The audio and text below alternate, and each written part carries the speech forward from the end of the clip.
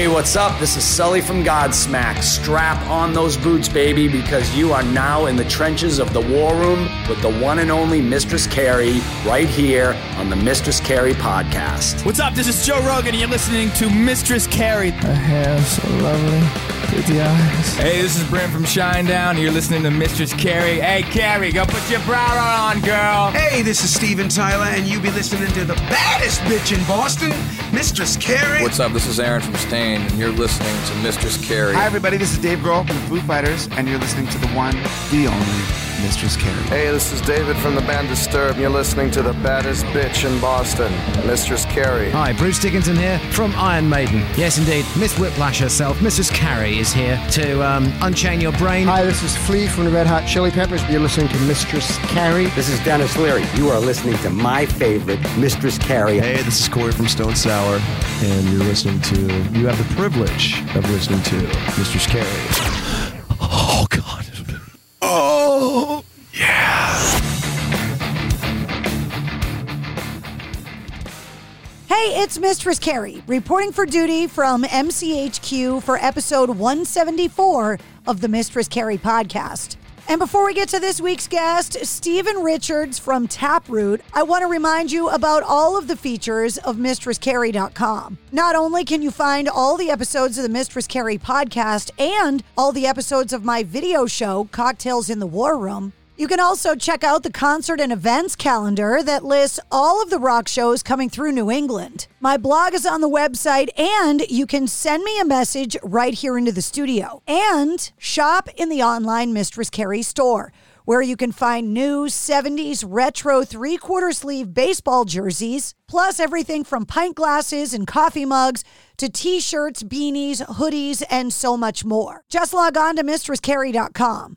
The guys from Taproot are back with a brand new album that came out on September 29th called Scissors. And the new single, Favorite Song, features Elias Soriano from Nonpoint, who was my guest recently on episode 164 of the Mistress Carrie podcast. And after Taproot's set at the Blue Ridge Rock Fest was canceled due to weather, Stephen Richards and the rest of the band bumped into an old friend of mine, and we ended up getting reconnected. We talked all about the festival and bowling with fans, the new album Scissors, growing up playing the drums, and how Stephen is the most uncomfortable frontman in rock and roll. We also talked about a lot of the large-scale music festivals in the U.S. and the band's start on the Ozfest. We talked about parenting and the soundtrack to his childhood. We talked about his love of ice hockey and some of the childhood trauma that he experienced that's reflected in Taproot's music. The guys from Taproot are getting ready to go back on the road with a stop at the Vault in New Bedford, Massachusetts on November 2nd and at Wally's at Hampton Beach in New Hampshire on November 3rd. It was so great to reconnect with Stephen after all this time and find out all about the new era of Taproot. So, allow me to introduce you to Stephen Richards from Taproot. Hello, Mr. Richards. Hello. How are you? I'm good. I'm trying to hit a button on this pop-up. It told me it's recording. Okay, I'm good now. I can see you. How are you? Thank you so much for coming on the show.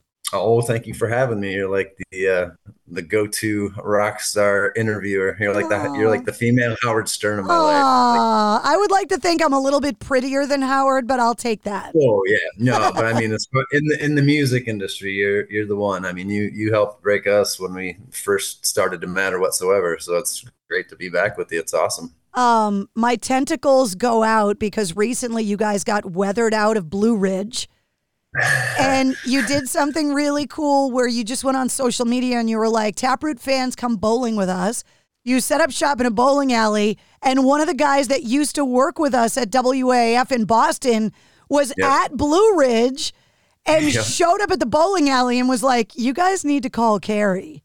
Yep, absolutely. That was crazy. Yeah. The tentacles go out everywhere. So we got to say what's up to Big Red because he's the one that, like, I would have tracked you down eventually, but Big Red acting as my producer made it happen faster than I would have. So yeah, no, it was awesome. I was like passing him on the way. We'd all, talked to him a little bit that night, but then like as we were leaving and he was going back in, he was just like, I'm going to email Carrie for you. I'm like, please do. I started getting text messages from him. And my first concern was his safety because I knew how bad those storms were. So he's texting me and I'm like, dude, are you okay? And he's like, it sucks, man. They canceled the festival, but I'm bowling with Taproot. They said hi. I wasn't bowling as much. I was partaking and hanging out with people. But it was bad enough that I ended up doing a split second of a karaoke song before passing the mic. Everyone's like, sing poem, sing poem. I'm like, I'll start it, but here you go. I'm going to go back to the bar. Have fun. What's your go-to karaoke song that's not a Taproot song? I do not have one. I think I do not. I'm still a drummer at heart, and then I play guitar. I get stuck singing. So, like, aside from having stuck singing. Yeah, I was a drummer of Taproot when we first started. I know. So, I don't know. Singing, my joke is I don't sing unless I get paid. Oh, I see. So you're you're a professional if you're getting paid. Yeah, I'll do it if I get paid. Right. If not because I'm an egotist. Like I don't enjoy listening to my voice. It's like humiliating. Like when people ask for like acoustics, it makes me cringe because I'm not a great singer. I used to be like that with my own voice when I started in radio. I'm sure. And I've been listening to it now for so many years that I just kind of deal with it. Yeah. But listening to your own voice, you're just like, oh man. But it always surprised me when I had bands in the studio to do acoustic stuff, how often people that make a living behind a microphone on stage in front of thousands of people are uncomfortable behind a microphone in a studio with just me. Right. Like the unknown, like you guys can see the crowd. But the unknown of like not knowing who's listening freaks bands out. Whereas the idea of getting up in front of thousands of people and singing is the most horrifying thing for me. For you? Oh, no. Have you heard my voice? Come on, I don't sing. No, your voice is fine. It's just awkward. Like the acoustic stuff, it's just a little too revealing. There's no, if I'm on stage, it sounds one thing when you're performing in a concert, but when you're in a nice little tight studio and you can hear every little thing, like even your gums flapping and stuff, it's very like Well, it's the difference between the person you go to bed with and the person you wake up with. Two totally different realities. Exactly. That's very true. It's very true. Well, I was very happy that Big Red was texting me. So tell me what Blue Ridge was like from your perspective, because everybody's talking just about, there were stories about how crazy it was, how bad the weather was, that the weather wasn't that bad. So what was it like for you guys? For us, we were playing Saturday, so we didn't drive down till Friday. We just drove Friday. Like the way we're doing the Weekend Warrior shows right now, we've got like 3 vehicles, guys coming from 3 states, and then we're all just joining together. So when we got there, we heard that the night before, like Thursday, was just insane. Like, huge lightning and tents were flying and everyone was stuck in the mud and they had to wait like 6 hours to get out on the school buses and stuff. So we heard all that stuff. But then come Saturday, the day we were supposed to play, we pull up into the venue and we've been told, it's on delay because there was a thunderstorm early. But by the time we got there, it was just like a little bit of trickles, nothing crazy. And, back when we used to do a lot of like the Ozfest and the big outdoor pavilion shows, like you still played when it was raining. Like we got hit by lightning one time and that was like the only time like, okay, no, all right, time to stop. So we were kind of baffled that they weren't still going through with it. Like I'm sure, the liability's sake, they kind of just didn't want to. I was going to say there's a lot more lawyers involved now than there ever was. Right, for sure. Yeah. So, but, we were not sure if we were playing. We were like, maybe we'll push you back a little bit and then have you just shorten your set and stuff. I'm like, sweet. Like, we'll just play a couple of songs and have a good time. But, it got called, and that's when Tom went on the Facebook and said, hey, let's go do this instead. I was like, okay, yeah, whatever. But we went and it was a blast. We met couples that flew in from California, from Chicago, from Idaho, and what else? Fucking Utah. Well, that's the thing about those big festival shows. I remember, 15 years ago, having been to Woodstock 94 and 99, wondering when the United States was really going to put these big festivals together to rival the famed festivals we always hear about in Europe. Europe, yeah. And now it seems that the United States has got some of these amazing festivals, but you are at the mercy of Mother Nature when it comes to whether or not they're going to happen. And if you really, these shows, these festivals are destination festivals, so people come from everywhere. Yeah. And then to get there and have the show get canceled for them after you flew and hotels and rental cars and tickets and camping. bar tabs and camping and all of that stuff. That's good. That's crazy. Having been at Woodstock 94 and camped out in the mud for days and days, just suck it up. It's all part of the experience. For sure. Well, it comes with the territory. It's half the fun, I guess. Especially, I was kind of hoping if we did get out, because we were doing our all white garb, just kind of bringing that back for a couple really important shows. So I was going to have the kids throw mud at us to ruin our clothes. Be careful. Like I said, I was at Woodstock 94. I saw what happened to Green Day and Nine Inch Nails at that show. Yeah, I've seen the footage. Yeah. Oh, it was a thing. Oh, yeah. It was a thing. So I haven't seen you guys since before the pandemic, because that's kind of when everything changed. Not only, obviously, COVID shutting the world down, but WAF in Boston, the station that I used to work at where I met you, got sold. And so, the big joke in New England is that AAF going off the air is what triggered the pandemic, and it shut the world down because we're off the air. Right. So it's taken me this long and still happening to reconnect with all of the bands that I got to know at WAF in Boston. Do you remember the first time Taproot came to Boston? Do you remember the first time we met? Vaguely. It's like... It was on those Ozfest shows, right? Yeah, it had to have been. I think it would have been the one in 2000, and you guys were AF, and you were like one of the first like driving forces behind us like getting excited about radio. Like, people would be like, do you remember the first time you heard say Again and Again, the first time you were ever on radio? I'm like, no. Not really.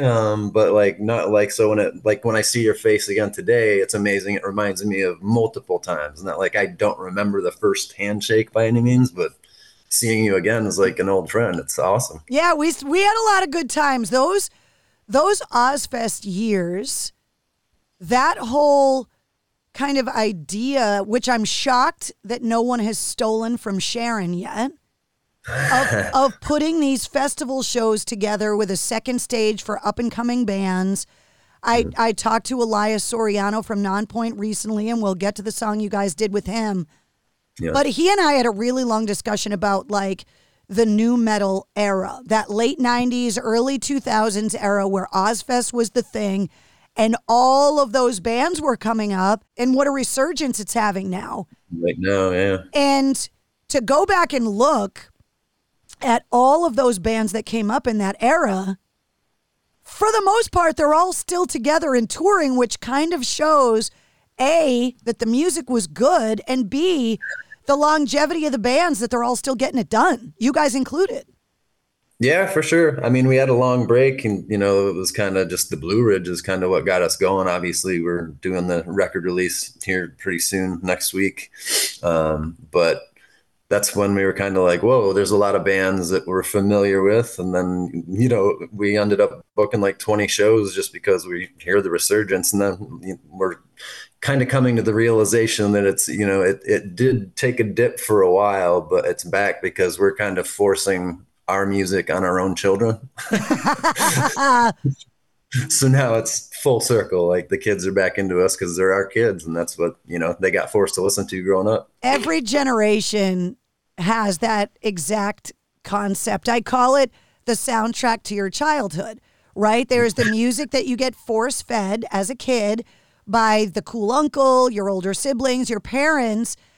And then there's music you discover on your own. It's like a line in the sand where you hear something and go, hold on a second, I like that. And that music is what kind of defines you. So for you, what's the soundtrack to your childhood? And then what was the music that you claimed as your own?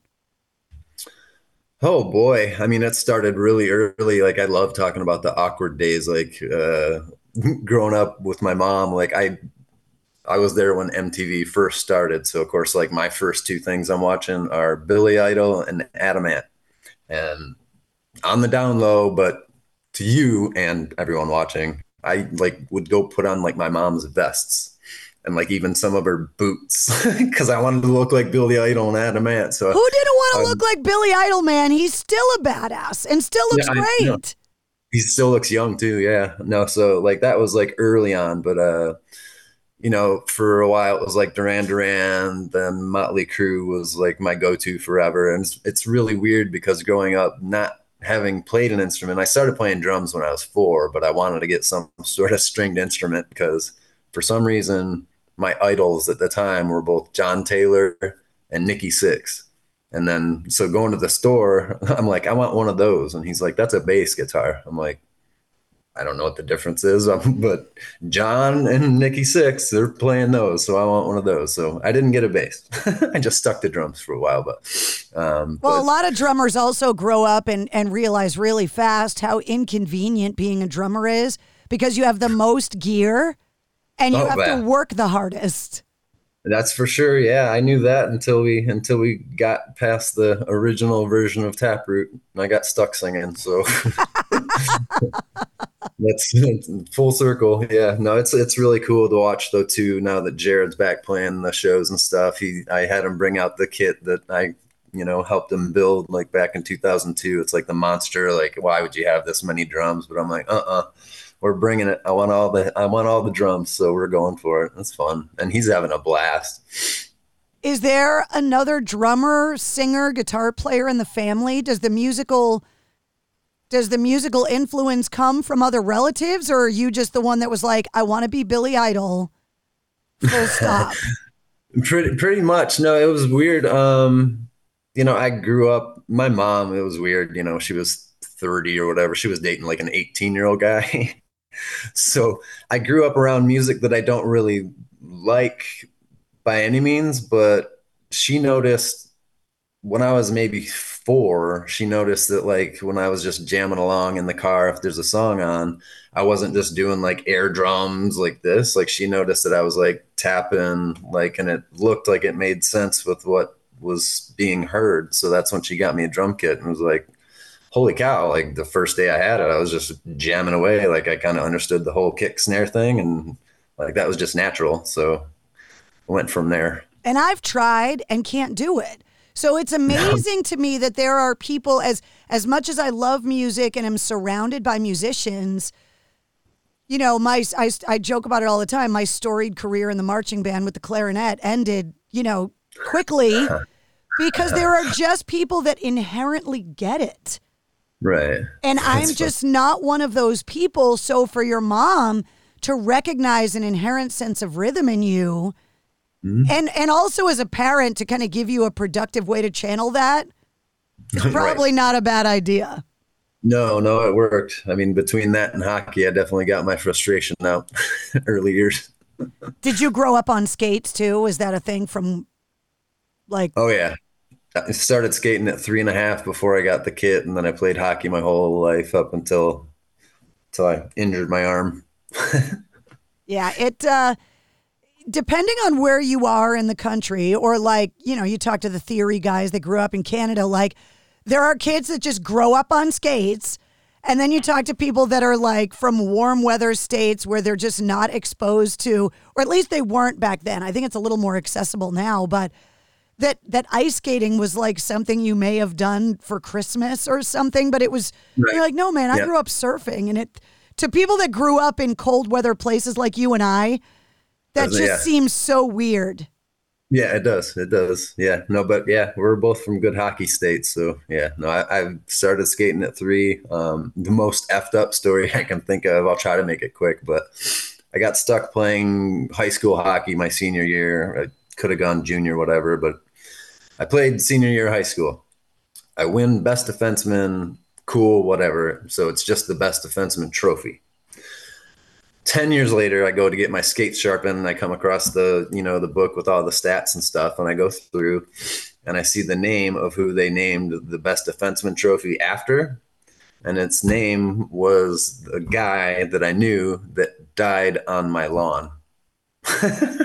Wait, what? Yeah, and growing up, he was only an acquaintance. He was 2 years older than me, but my buddy and I, we were playing the hockey video game, go figure, upstairs at night, and like it felt like the earth was shaking, something was going on. So I looked out the window and there was a headlight. I thought a semi was running into the house, ran downstairs. There was a motorcycle in our yard tipped over, and I looked out and I saw a dude on the sidewalk, and I ran out and I was like, oh, and I went to go take his, blood pressure, and he was decapitated. Oh my God. Yeah, and his name was Evan. So then a whole bunch of other bad stuff happened there too. But 10, 15 years after winning the trophy, just called Defenseman of the Year, it was named the Evan Vatnick Trophy. And I didn't know that until, I already won the award, but then they named that after him, the guy that died on my lawn. That is crazy.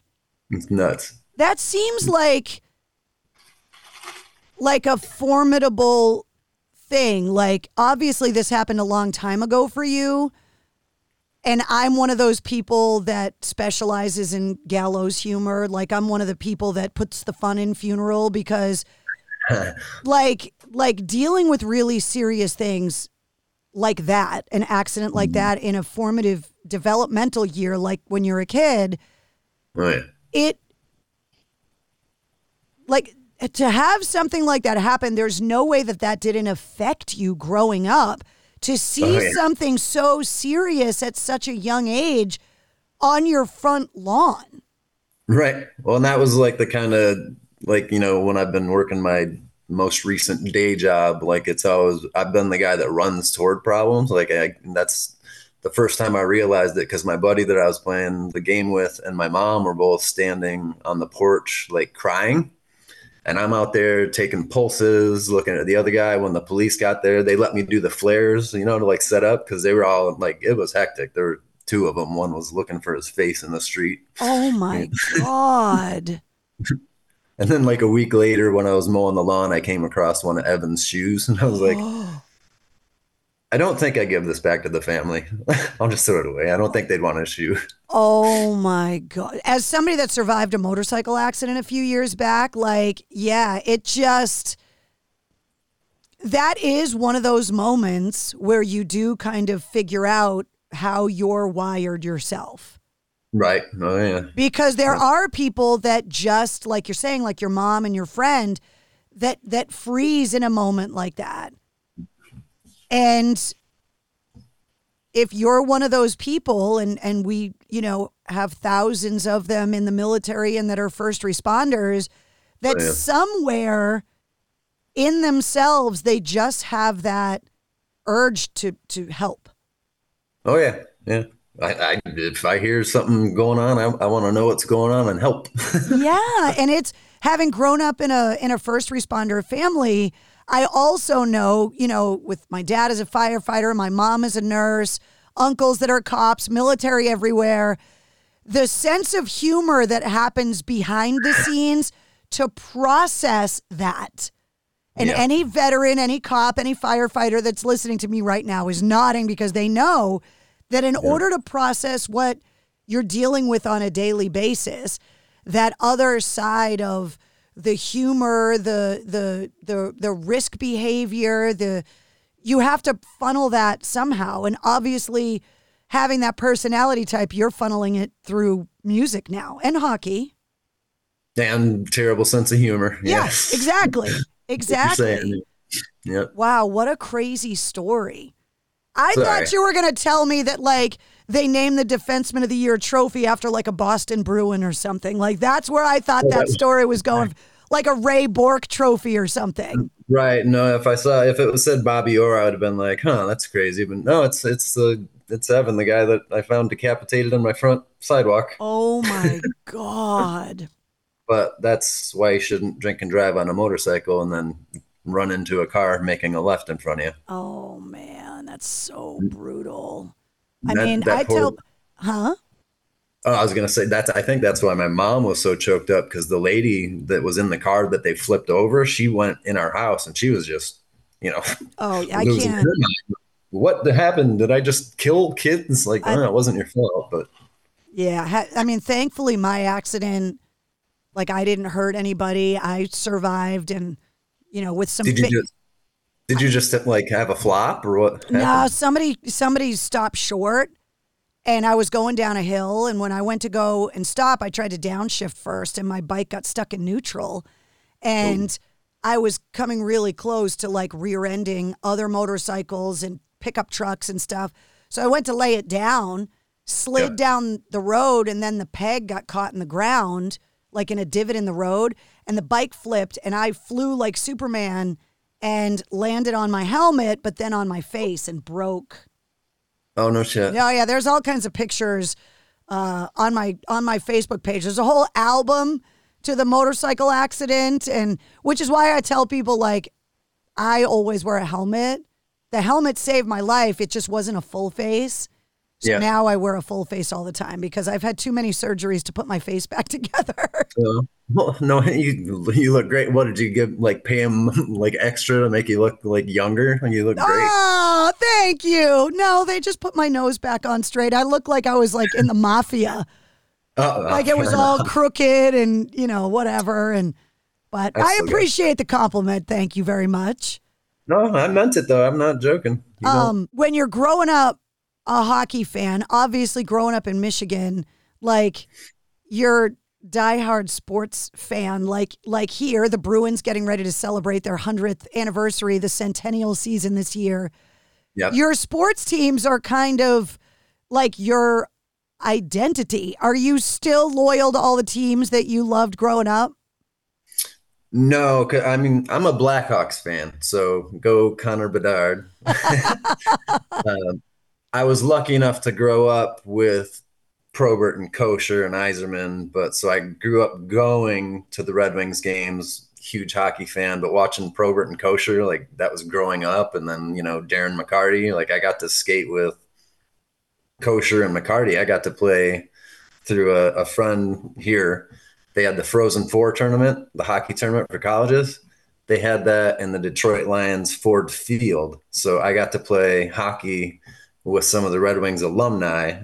In the dressing room, I'm between Darren McCarty and Joey Kosher, like two of my idols growing up, fisticuffs. And I ended up getting an assist on Mickey Redmond's goal. Oh, my. Well, see, you missed your calling. You became a musician. You should have been a hockey player. Yeah, well, my friend still calls me the turnstile because I don't really have much of a I'm more of a skill observed what I'm doing. I'm not really a hard skater. I don't like to waste my time. I just pass good and shoot. There's no worse insult in sports than to be called the turnstile. Turnstile, yep. You're getting right around me, but if I get the puck, you're on a breakaway. Brutal. Yep. Well, I want to talk about like the gap, right? Like Taproot stops touring. Obviously, everything that happened with COVID and WAAF for me. So what were you doing while Taproot wasn't on the road? And then what was it? Was it a phone call? Was it a chance meeting that got you guys back together to make this new record? Well, honestly, before we did our whole Taproot breakup hiatus thing, like after the episodes in 2012, I'd already written 80% of this record, Scissors, that's coming out soon. 80% of it I'd written like to be the next Taproot record, probably to have come out in 2013, maybe 14. So it was like already written. So I've just been sitting on this for a long time. And then after my mom passed away, I was like, I need to find an outlet to deal with this. So I started going in the studio. I've been working on this for like 8 years almost. Wow. Yeah, because I could only do 3-4 hours a week, and I could only do it at like 5 in the morning to like 10 in the morning once a week. So a lot of this record, I did it all myself, and it's hilarious because most of the vocals are just scratch tracks and or me actually writing as I went. Wow. At at 5:30 in the morning. So it's like, yeah. But well, luckily, first of all, sorry about your mom. oh, that's okay. And then second of all, what were you doing all day if you had to record so early in the morning? Like you got a non-music job. What were you doing? Oh, yeah. I worked with traumatic brain injuries and mental health clients for 8 years. But wow. That was the best because I worked in the building. Whenever you'd get a new brain injury patient, they'd have to come into my building. And my building's where all the fun was, where all the assistance calls were, where you get to like wrestle people and hold them down, not restrain, but and they were some tough dudes, because they just didn't, if they wanted to fight, they would fight because they knew they could get away with anything they wanted, except, we'd have to hold them down for a couple of minutes and then they'd get up and target. And it was a blast. So that's when I say they'd call assistance to other units. I'd be the first one running there because I know something fun's about to go down. Let's do this. There's so much more research on brain injury now because of everything that came out with the NFL and CTE and all of that. It really is crazy how the mind works. It is. I've had numerous concussions. I think I'm probably only one away from being someone that would live in a place like that. I've had a lot of head trauma, especially once I started having the seizures. And I think that's all from prior brain injuries. Are you still dealing with all of that stuff now? Yeah, luckily it's been 4 years, I think, since my last one. Oh, good. But I had a good spell. It was on the last record prior, the episodes, we had, our big record release show in our hometown up in Flint. And I ended up it was only my second seizure, but it was a real bad grand mal. And we had to cancel that show. It was the day of the show. Next thing you know, I'm in the hospital and the guys are visiting, are you okay? I'm I don't know. Sorry, missed the show. Was it from being in the band? Why did you get concussed so much growing up? I got ran over when I was a kid. And how just did to be I not know any of this about you? It's fucking great. I have to say it, but it was a bad combo. It was an Asian female. Really? Really? Don't blame women being bad drivers because I drive circles around almost every guy I know. I agree, and I don't want to blame Asians either. It's just a bad combo stereotype. Oh my God! And this is back when the stereotypes mattered. It was probably 81. Oh Jesus! So no, that was my first. I probably had a handful, probably 6 or 7 with hockey. I also, one of my worst ones was I got kicked by a skate, severed my chin open, and then it came down on my carotid, and people are like, dude, I'm like, what? They're like, you need to go look at your face. I'm like, what? It just hurts, whatever. Okay, so I go in there. I'm like, holy cow, my chin split wide open. Oh God. And then in the peripheral vision, I see. Oh man. That's when I freaked out because I got the skate on the way down too, but whatever. So being in a band's probably the safest thing for you. Pretty much, yeah. I'll just break my hand every night on purpose. I don't mind doing that. So part of my routine. So if you've been working on this album for so long, how did Elias come into the picture? Who I'll just preface by saying is one of my favorite people on the planet. I couldn't love Elias Soriano from Nonpoint more than I do. He's such an amazing guy. He is. He's smart too. He knows what he's doing, and he's talented as all hell. He's smart. He's talented, but he's one of those people that you don't even have to say anything. Just being in the room with him makes you feel better. He just exudes this happiness and positivity. Oh yeah. And people like that can get jaded after a while, and he's not one of those people. He's just such an amazing, happy guy.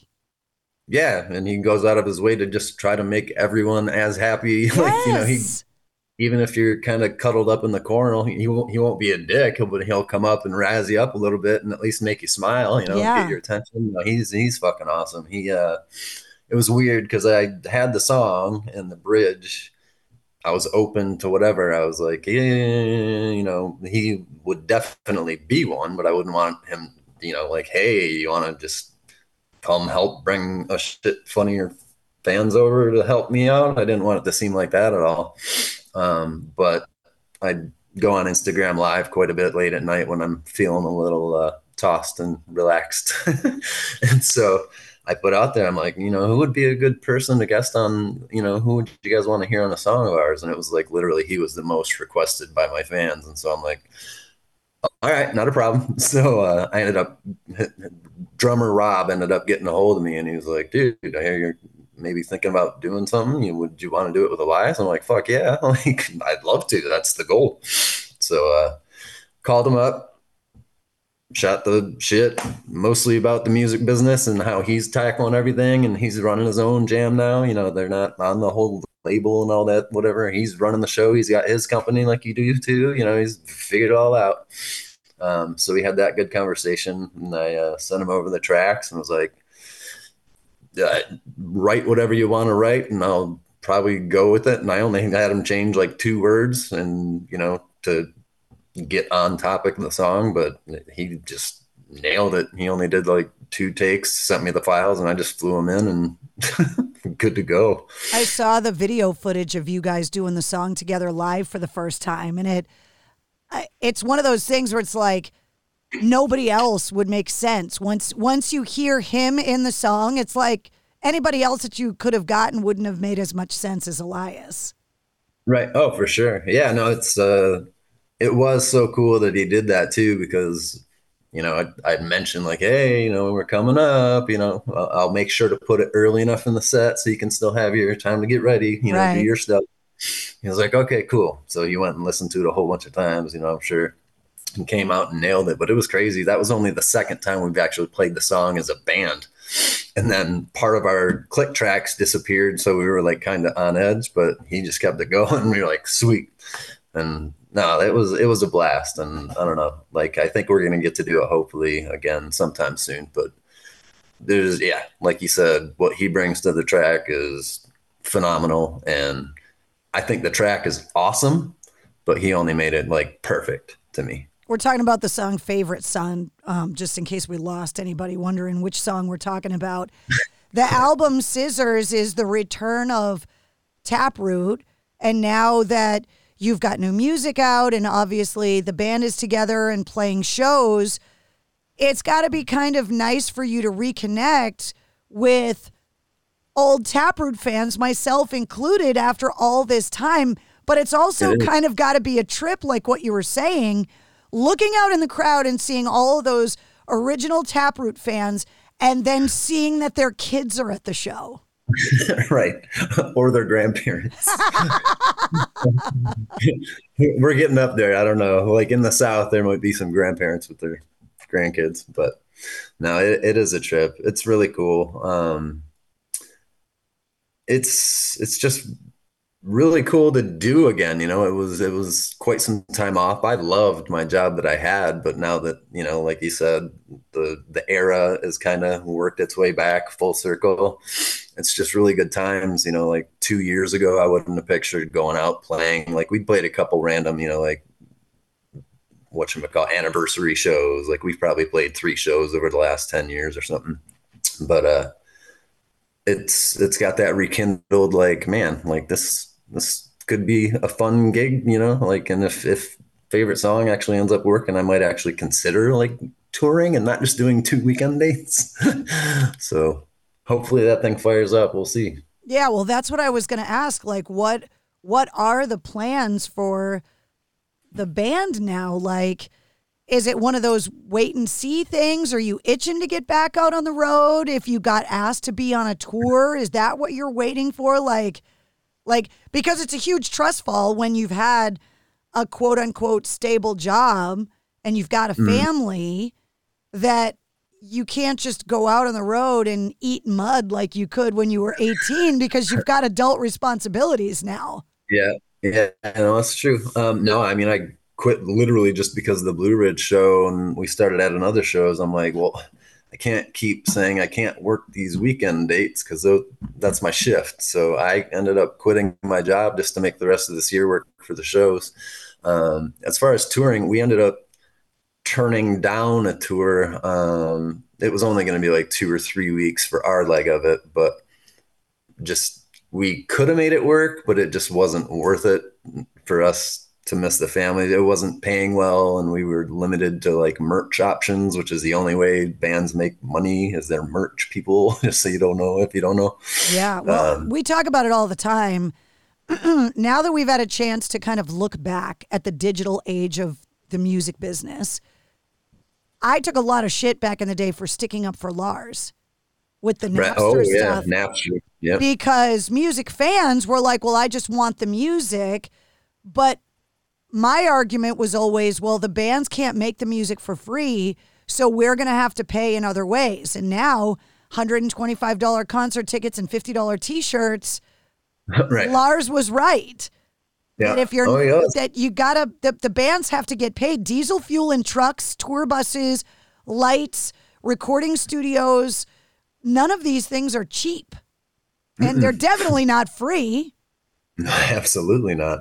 No, it's a pain in the butt. I remember when that happened too, like right when we heard about that Napster thing, that's right when we found out that our album got leaked, like Gift, our first record got leaked.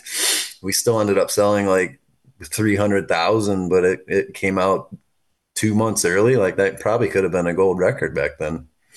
But. Well, that's the thing is that people looked at a guy like Lars like, you've got enough money, dude. What are you complaining about? But Taproot's a perfect example where your first album leaks a couple months early when you've just got a song hitting the radio and there's a whole marketing plan behind getting you guys off the ground and getting you on Ozfest tours and all of this stuff. And like you said, it could have been a gold record. The certification of a gold album opens doors. It's a steamroller effect of like, you know, the digital way that things happened back then in that era, going from physical music to digital music. That was not an easy transition for anybody, but especially newer bands that got swept up in it like you guys did.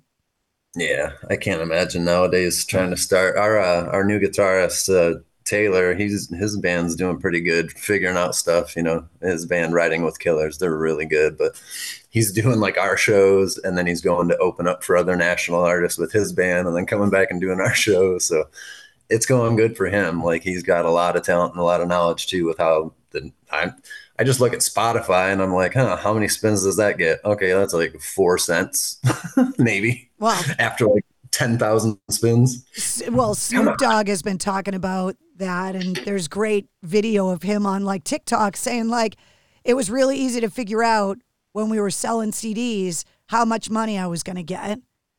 And now there's no standardized way to figure out what these streams are generating revenue-wise. I remember right after Rogan signed his deal with Spotify, I interviewed Sean Morgan from Seether. Okay. And he was congratulating me on launching the podcast because it was early on in the podcast. And I was like, well, I won't be happy until I make Rogan money. As a joke, right? And he didn't understand the reference because he hadn't heard. And so when I told him that Rogan, you know, rumor has it that he got between $100 million and $200 million to sign with Spotify, Sean Morgan was like, wait, what? Right. Because they built their brand off of the back of musicians. And we're getting paid shit for the streams that they generate. And the music is why people go to Spotify. And they just gave all that money to Rogan. Who already has a successful podcast, obviously, before he went to Spotify only. And I remember having that conversation with Sean Morgan, and he was just like, when is that money going to come to the artists that are making the music that these streaming platforms are built on? That's a good question. I don't know. I don't know. I don't get it. I know that there's a bill being proposed to allow indie artists to kind of collectively bargain to like all the indie artists to kind of get together and collectively bargain, but it has to get passed through Congress first. But things are changing so much. I mean, just between the time that I met you and now, music, radio, all of it's so different. Everything. It is. Everything. It's a different world too. It's like the United Auto Workers going on right here in Michigan right now. It's like maybe we have to do that with some of the streaming, but I keep streaming my song. I'm just trying to keep play it, see if I can get the count up. Yeah. But I don't pay for premium, so I don't get to choose when it comes on. Oh, right. Yeah. Can't do that. Well, before I let you go, I want to ask you some questions that kind of came out of the podcast. Okay. The first one is a songwriting question because, like I said, you know, my clarinet days are gone. My songwriting career never got off the ground. Aww. But you are a songwriter. So, first of all, how does it work? Is it riff-based, lyric-based, melody-based? And then looking at other people's music, what's a song that you think is perfect that someone else wrote that you're like, man, I wish I wrote that song? Obviously that's a hard one to answer. Like for me, our biggest song, Poem, I intentionally wrote to be a single just to be a dick and be like, this is how easy it is to write a single. So we were on Ozfest. I went onto the back of the bus and I'm like, what's something everyone knows? In case of fire, break the glass. So that's what it started with. What am I going to write around that? Well, I'll bitch and moan about my psychosis after seeing things that I've talked about, you know, that I have anxiety and all that jazz, but at least it's me expressing stuff on the verses. So that was lyrics first. Chorus lyrics first. And then when it comes to the riffs, I always just find the riffs. Like a lot of people don't realize that a lot of the old Taproot stuff was me writing the guitar riffs too. Like I've been the guitarist.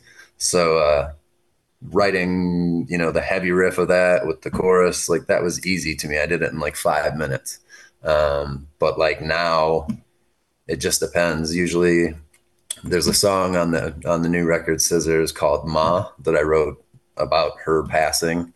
And that one, to me, I wrote the guitar lick first and it starts off really pretty, but then it gets eerie, but then it gets pretty again. So it's like kind of weird.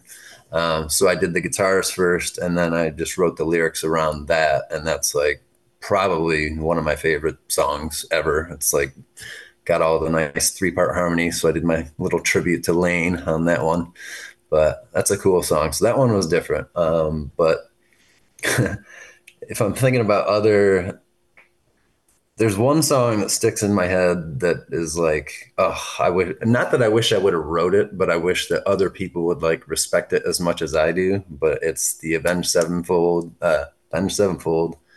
What's a Little Piece of Heaven? And it's just because basically it's a good quality metal band that, you know, great vocalist, great guitarist, this and that, but they went off the wall and basically did a Mr. Bungle song. And I love Mr. Bungle too. So it's just like, that's like one of my favorite songs. It's like 7.5 minutes. It's left, right, up, down, whatever. The lyrics are kind of awful if you know what they're about, but my wife thinks it's like a love song.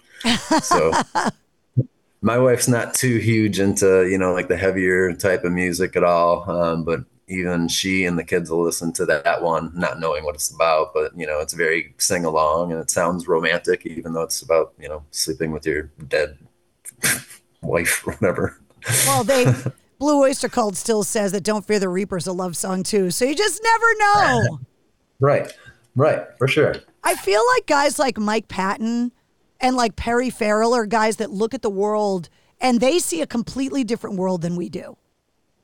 For sure. You know, it's like they've got like these contact lenses on their eyes that change the world the way that they see it. I just don't feel like guys like that view anything the way that most of us do, that they just see everything differently. And it obviously comes out in the music.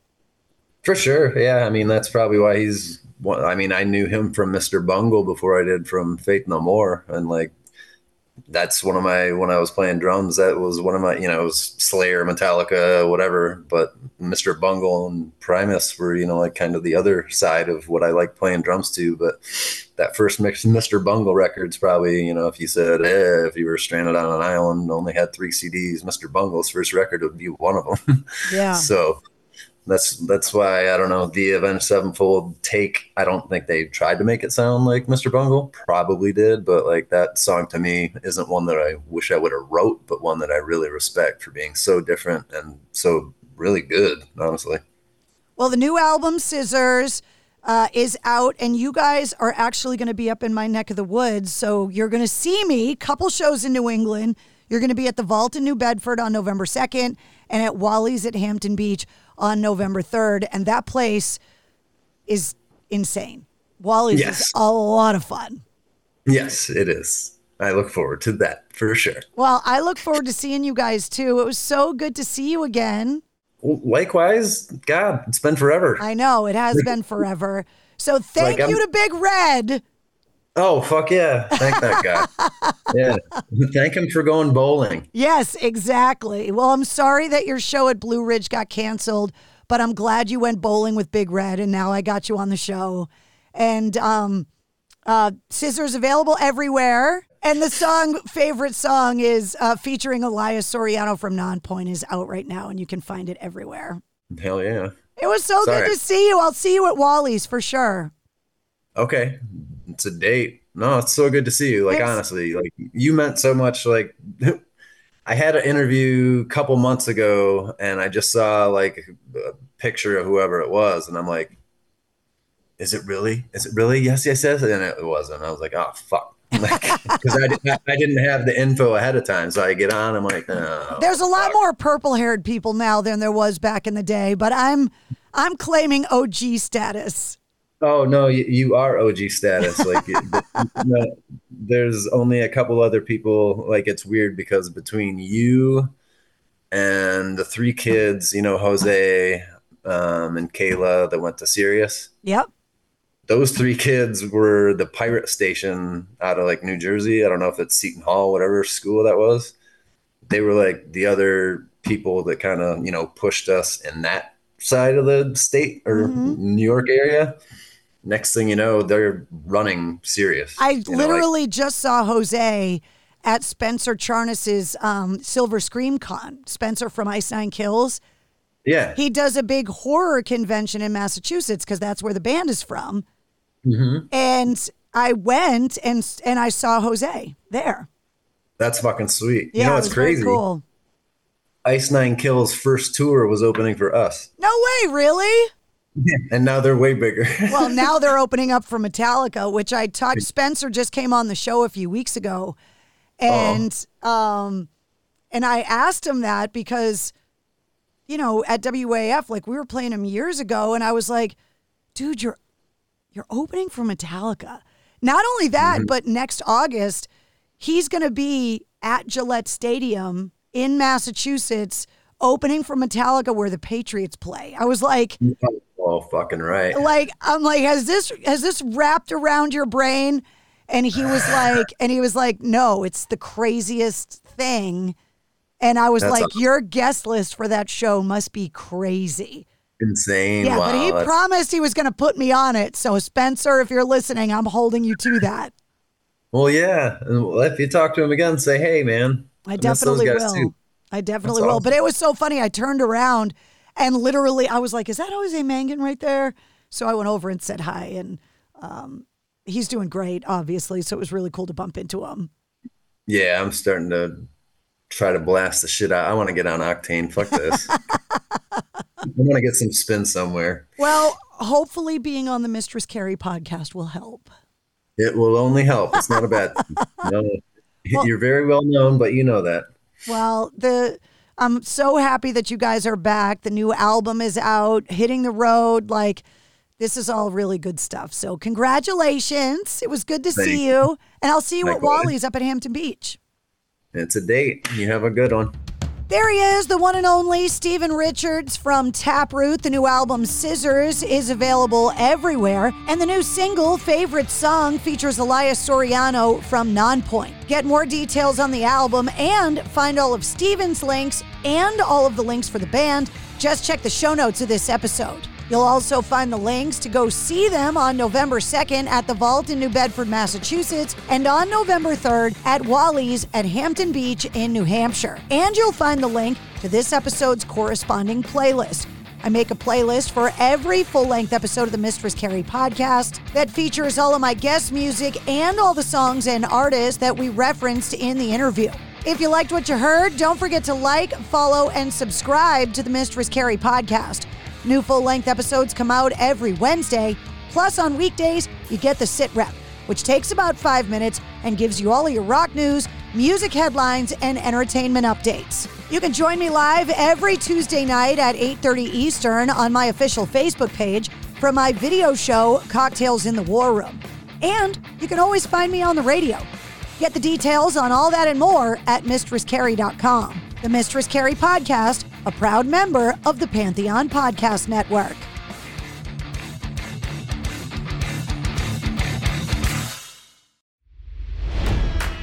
It's NFL draft season, and that means it's time to start thinking about fantasy football. FantasyPoints.com features industry-leading experts and prognosticators using proprietary hand-charted data to help you score more fantasy points. FantasyPoints.com is the place to go for whatever kind of fantasy football you play. Whether you play fantasy football, daily fantasy sports, or do a little bit of everything, Fantasy Points has the meticulously researched content to guide you to victory. And why wait for the fall? Fantasy Points also covers the new spring football league, the UFL. Join the guru, John Hansen, Scott Barrett, Joe Dolan, and other massive names in the fantasy football universe with an exclusive offer. Use code Pantheon for 15% off any Fantasy Points package, including the all-in package, with access to every article, tool, and data nugget that Fantasy Points has to offer. That's FantasyPoints.com and code Pantheon for 15% off at Fantasy Points. FantasyPoints.com, code Pantheon. Score more fantasy points.